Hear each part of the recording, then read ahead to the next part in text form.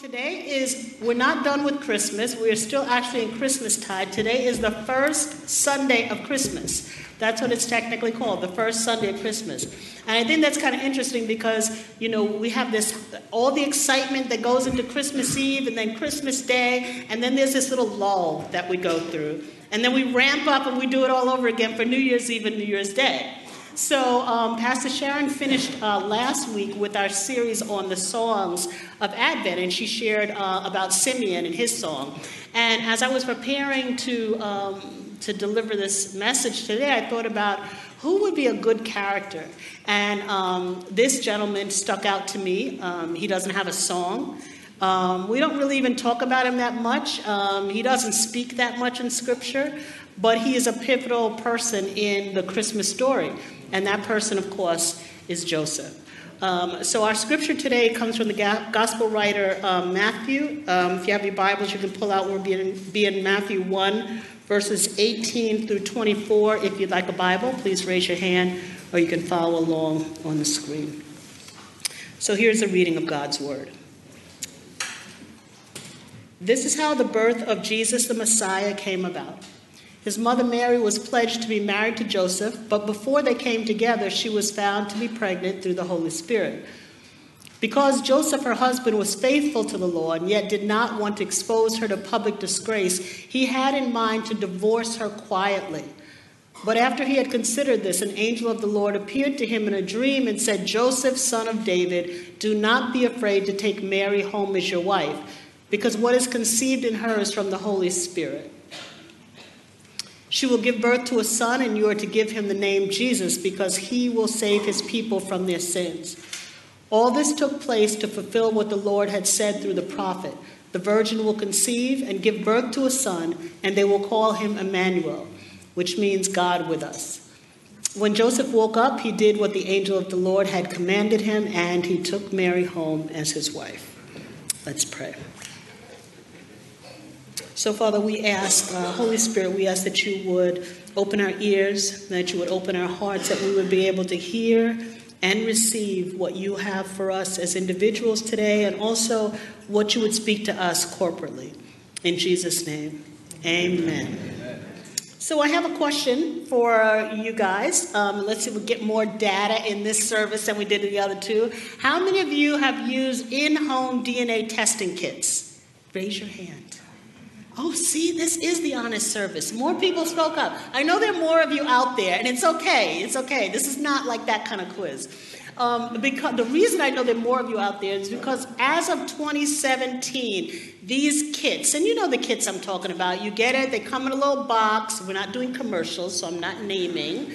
You swab your mouth, you put it in a little something or other, and you mail it back, and you get back these fantastic results, right? So as of 2017, about 12 million Americans have used these kits, 12 million. And that averages out to 1 in 25. So look around. I know there are more of you in this room that are raising your hand, okay? And sometimes, it's a fun thing to do. Some of us, we're getting back information. We're finding out about our family line. We're 2.3.5.6%, from Ghana, or we're 1.937 from Norway. And we have all these exciting little things that we find out. And then sometimes it's really practical, because you can find out health information. Maybe it's health information you never had. And so now you know this information. You can change your life. You can change eating habits. You can take better care of yourself so that you can use that information, and it's very helpful. And then sometimes there's some quirky data, too. On YouTube, there were twin sisters, and they both did the same testing device and got back different results. So they had to, they try to figure out how that could be when they are definitely twins. And then sometimes the information's not that good. Sometimes we find out things we never wanted to find out.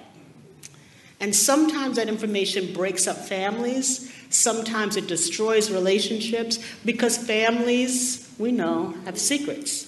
Right? And there are things that we don't necessarily have access to, and we don't necessarily want access to. So the question is, why do we do it? Why is everybody so engaged in this whole thing? Why are we getting so excited about harvesting this information? I think it's because deep down inside, we all feel that there's something about knowing where I come from, something about knowing where you come from. There's something valuable in that.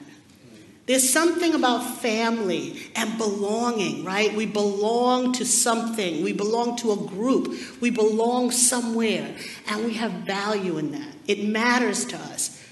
And sometimes we feel like if we find out this information, in a sense, maybe it'll change my life, right? Maybe I'll find out something that'll give me an anchor, that'll help me to feel like, wow, now I know who I am. So the gospel writer Matthew, in this first chapter, he starts out with a genealogy of Joseph. And it's quite extensive. And, when I'm reading through it, which we're not going to read through the entire thing, but as I read through it today and previously, I thought, he's actually trying to tell us the same thing. That even in Jesus' day, where you came from, who you came from, it mattered. Maybe it even mattered more then than it does today. But it definitely mattered. And look at the lengths that Matthew goes to in verse 17. He says, because I skipped, as you see, there's skips in this genealogy. He said, thus there were 14 generations in all from Abraham to David, 14 from David to the exile to Babylon, and 14 from the exile to the Messiah. Joseph comes from a famous family, right? He comes from the line of Abraham, Isaac, and Jacob. He comes from a storied family. He doesn't come from just any tribe. He comes from the tribe. The tribe. And you better believe that he knew all about what that meant. He knew who he was in history. He knew who his family was in history. And he knew what that meant in his life. This was his heritage. This is what he grew up hearing about.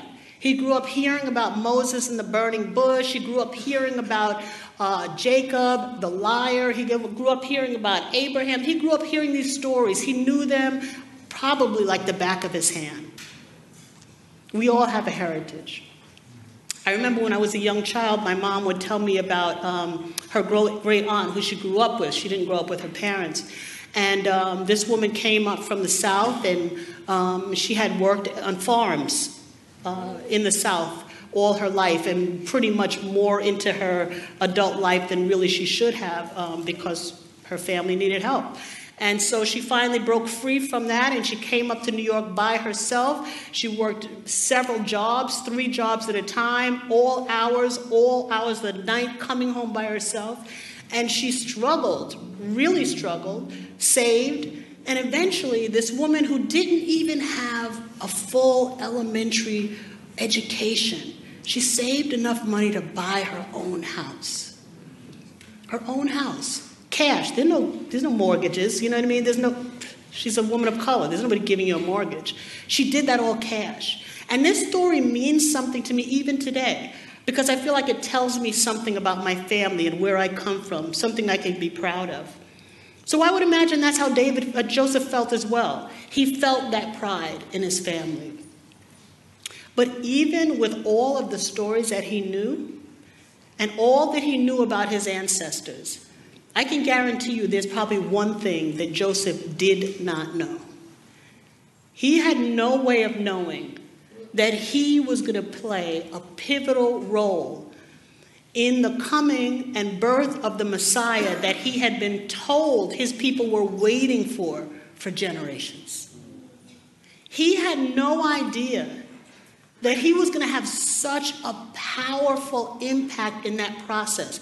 He had no idea that he was going to make a decision that could change the course of history. I imagine, as he grew up, just thinking about his life, and he's this Jewish man, and as of the times, what did young men do? You got married, you had children, you fulfilled your destiny and your responsibility to your family.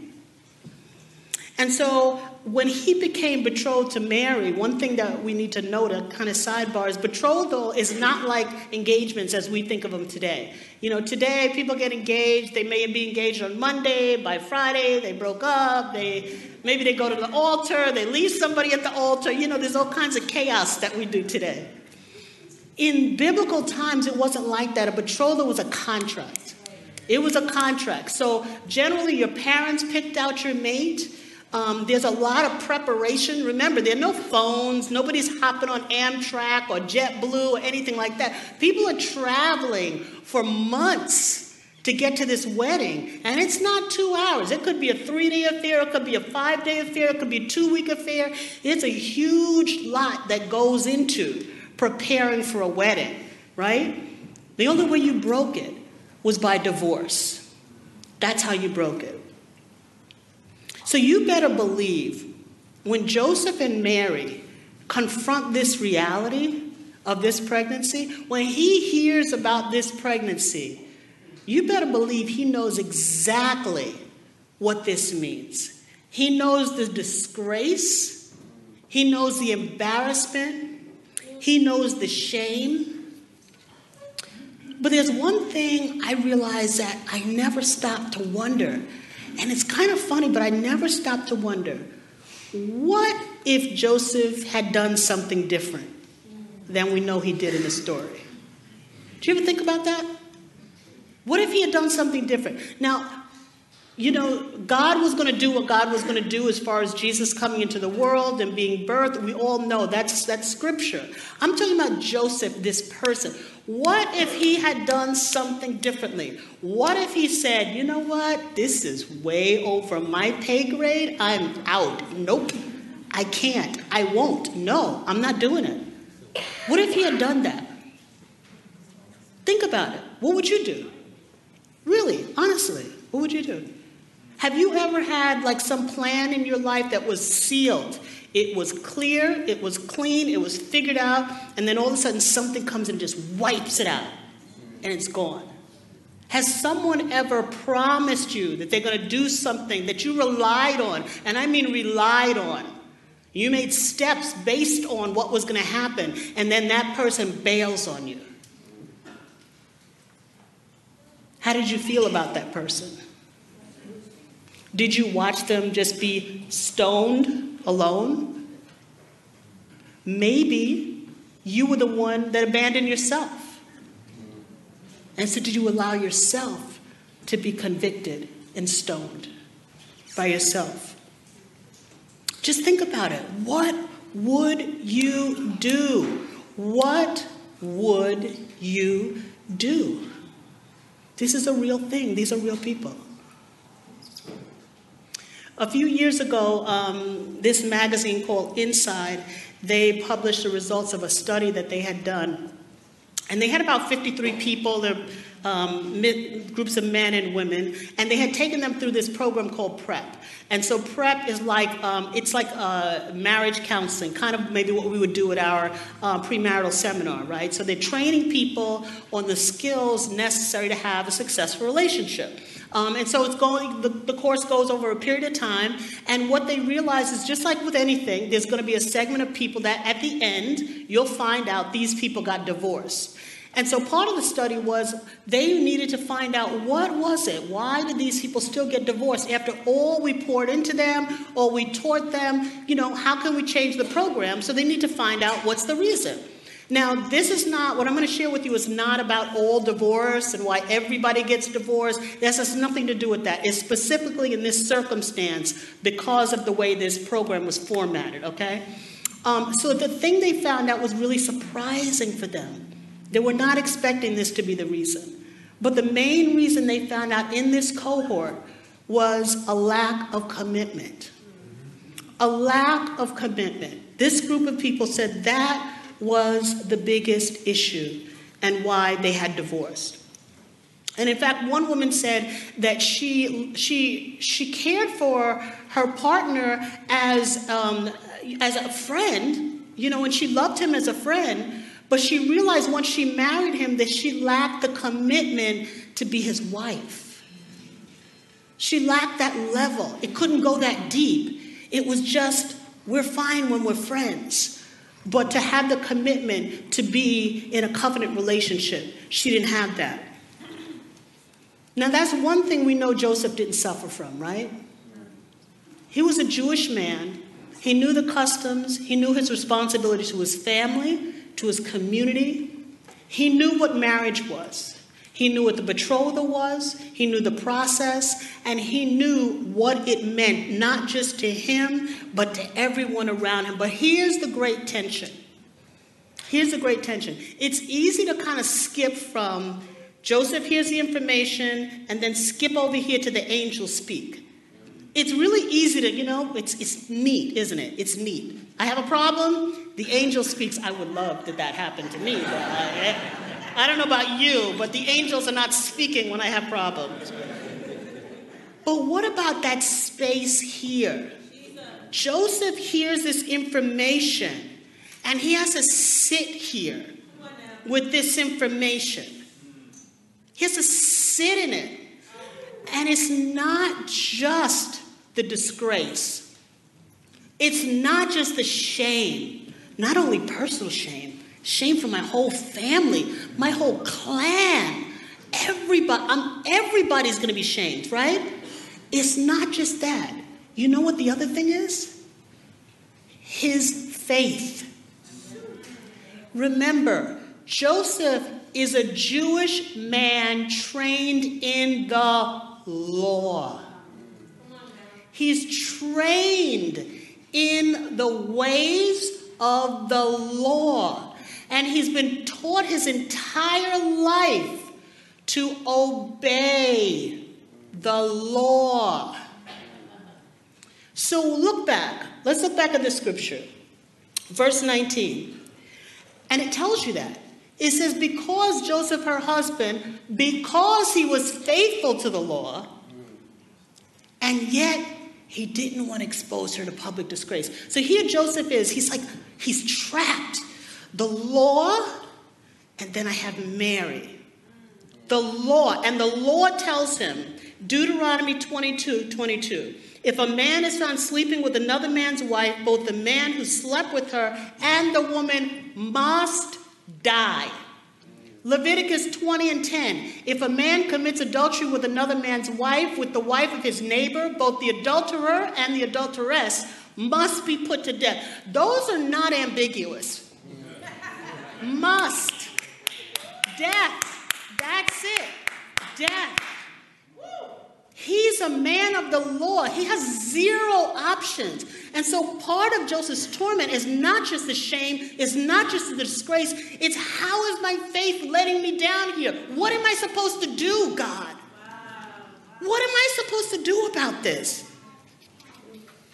And yet, this is something that is amazing. Joseph, this man of the law, he dispenses grace.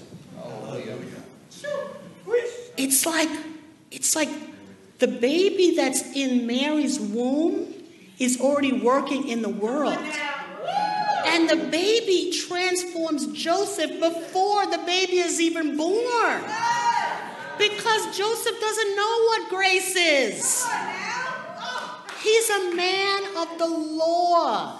He lives by the law. He's been taught the law his entire life. And the law gave him zero options.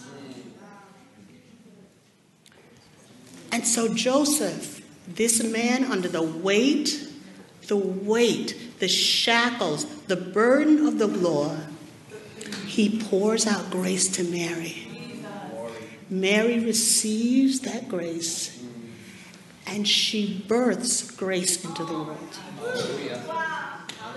Joseph, a man of under the weight, the crushing weight of the law, he pours out grace to Mary. Mary receives that grace, and she births grace into the world.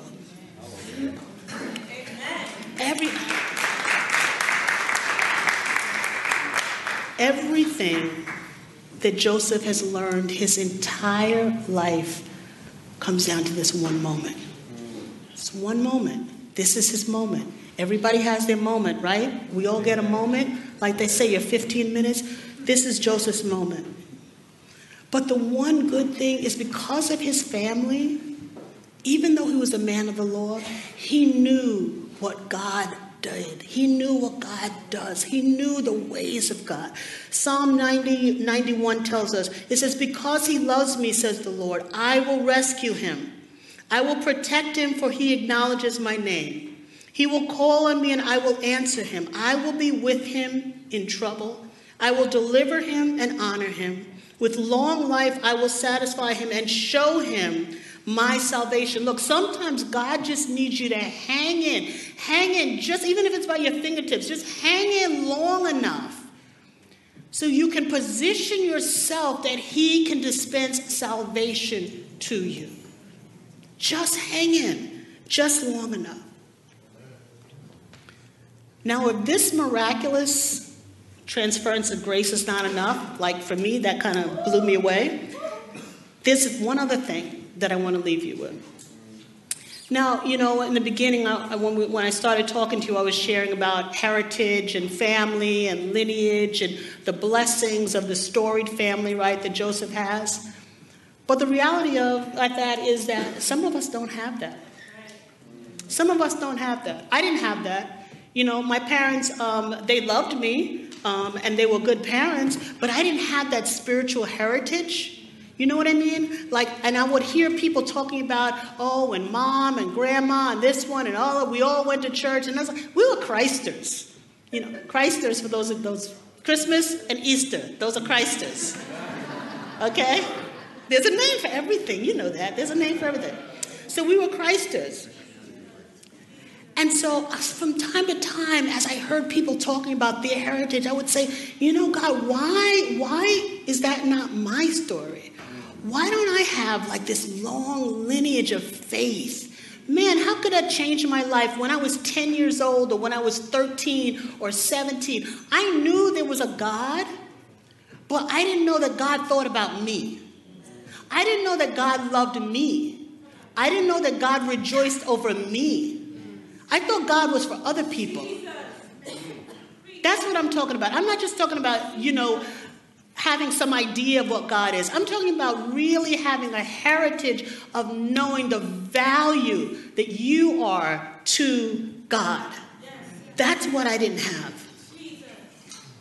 But the thing is, I have another gift for you for Christmas.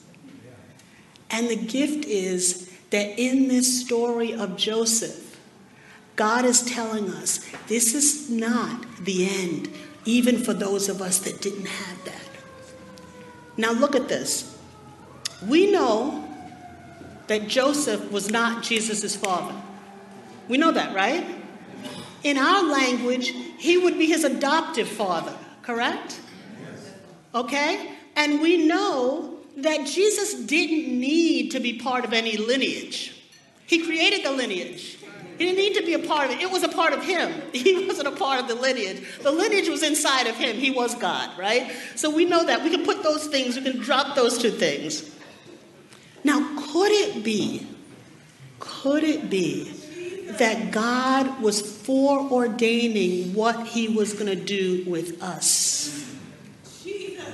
Could it be that he said, I'm going to be in an adopted family in this lineage because one day I'm going to adopt you and engraft you into the very same lineage. Some of you doubt. You doubt me? Let's look at Ephesians 1. Ephesians 1 verses 5 and 6 says, in love, he predestined us for adoption to sonship through Jesus Christ, in accordance with his pleasure and will, to the praise of his glorious grace, which he has freely given us in the one he loves. What God did is he engrafted us into this line of Abraham. We weren't born into it. I wasn't born into it. Most of you weren't born into it. He engrafted us into this lineage. But Jesus showed us the way even before he got here, because he allowed himself to be adopted into that same lineage. Now, the beauty of engrafting, no one can see the root that's been engrafted. Once it gets in, once the plant, once this baby plant is engrafted into the original, you can't tell the difference. The engrafting looks like it's always been there. Okay, let me tell you this way. So some of you that say, well, I just don't belong. No one knows you don't belong because you're engrafted. You look just like the lineage of Abraham, Isaac, and Jacob. You look exactly like them. Exactly like them. And what's more, you are heirs and joint heirs with Jesus Christ. You are the family of God. You are part of the family of God. You are part of this storied heritage. So as the worship team comes up, I just want to close you with this thought. What if for 2020, what if we decided that we were actually going to embrace this truth? And that this year coming up, we were no longer going to spend our time trying to figure out what we need to change. Okay? It doesn't matter if your family was wealthy. It doesn't matter if your family was working class. It doesn't matter if they were poor. It doesn't matter if you don't know who your family was. It doesn't matter if you knew your father or you didn't know your father. It doesn't matter if neighbors thought your family was or they loved your family. None of that matters because you are still engrafted into the great lineage that produced Jesus the Messiah. That is your reality. That is your truth. And so we no longer go into a new year saying, I need to just become this new person. I'm going to become the perfect person. You're already the person. You're already the new person. All you need is to ask him to open your eyes so you can see yourself the way he sees you. That's all we need. That's all we need. The law called for all of us to have death. Every last one of us. Death.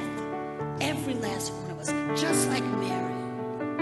But you know what? God dispensed grace.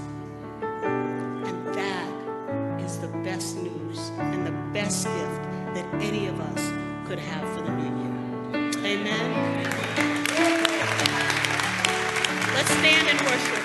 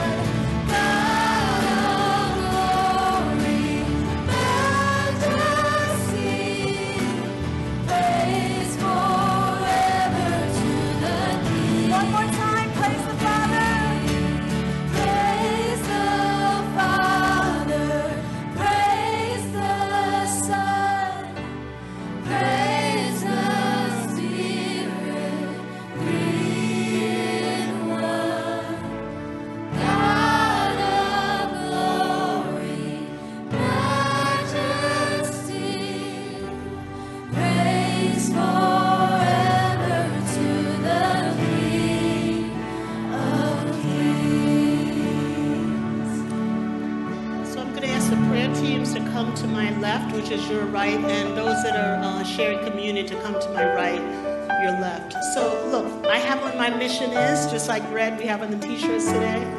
I'm asking you to do this one thing for the new year and to make this thing your mission.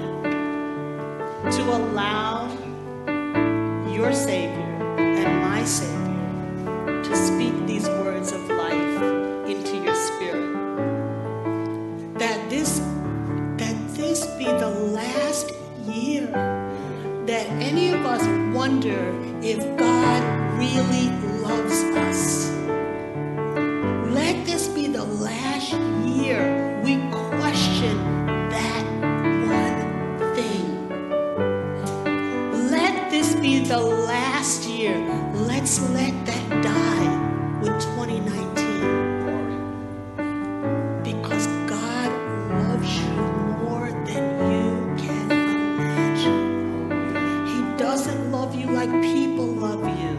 He doesn't love you like your family loves you. He doesn't love you like your friends love you. Oh, that's wonderful. But that's not how He loves you. He loves you with a driven passion that would cause Him to allow Himself to be executed by the very people He came to save. That's the level of passion He has for each of you, name by name and face by face. Because if we don't get this in our hearts and we don't believe it, how are we going to help anybody else? How are you going to help your coworker, your neighbor, the kid on your block? Who are we going to help? And I know you want to. I know you want to see others come to know Him. But if we can't receive that love and let it sink in and know it is truth, how are we going to help those that do not yet know? So please, if you need help to embrace that, there's no judgment. Please come up. Allow somebody to pray for you. And if you feel like you just want to have some time to be with the Lord in a special way, then come for communion. God loves you. It's not trite. It's not just happy talk. That's the gift of Christmas. Amen. So I'm going to ask you to hold out your hands. I'm going to speak a word of blessing on each of us. And so, brothers and sisters and sons and daughters of the living, grace-filled, loving, and eternal God, I pray that as you leave this place, that the very reality of what I've just shared just hits you, it just slams into you, and you realize even more than ever before that you have a Father who loves you with a passion that can never be quenched, can never be lost, and will never go away from you. So I bless you in the strong, merciful, and grace-filled name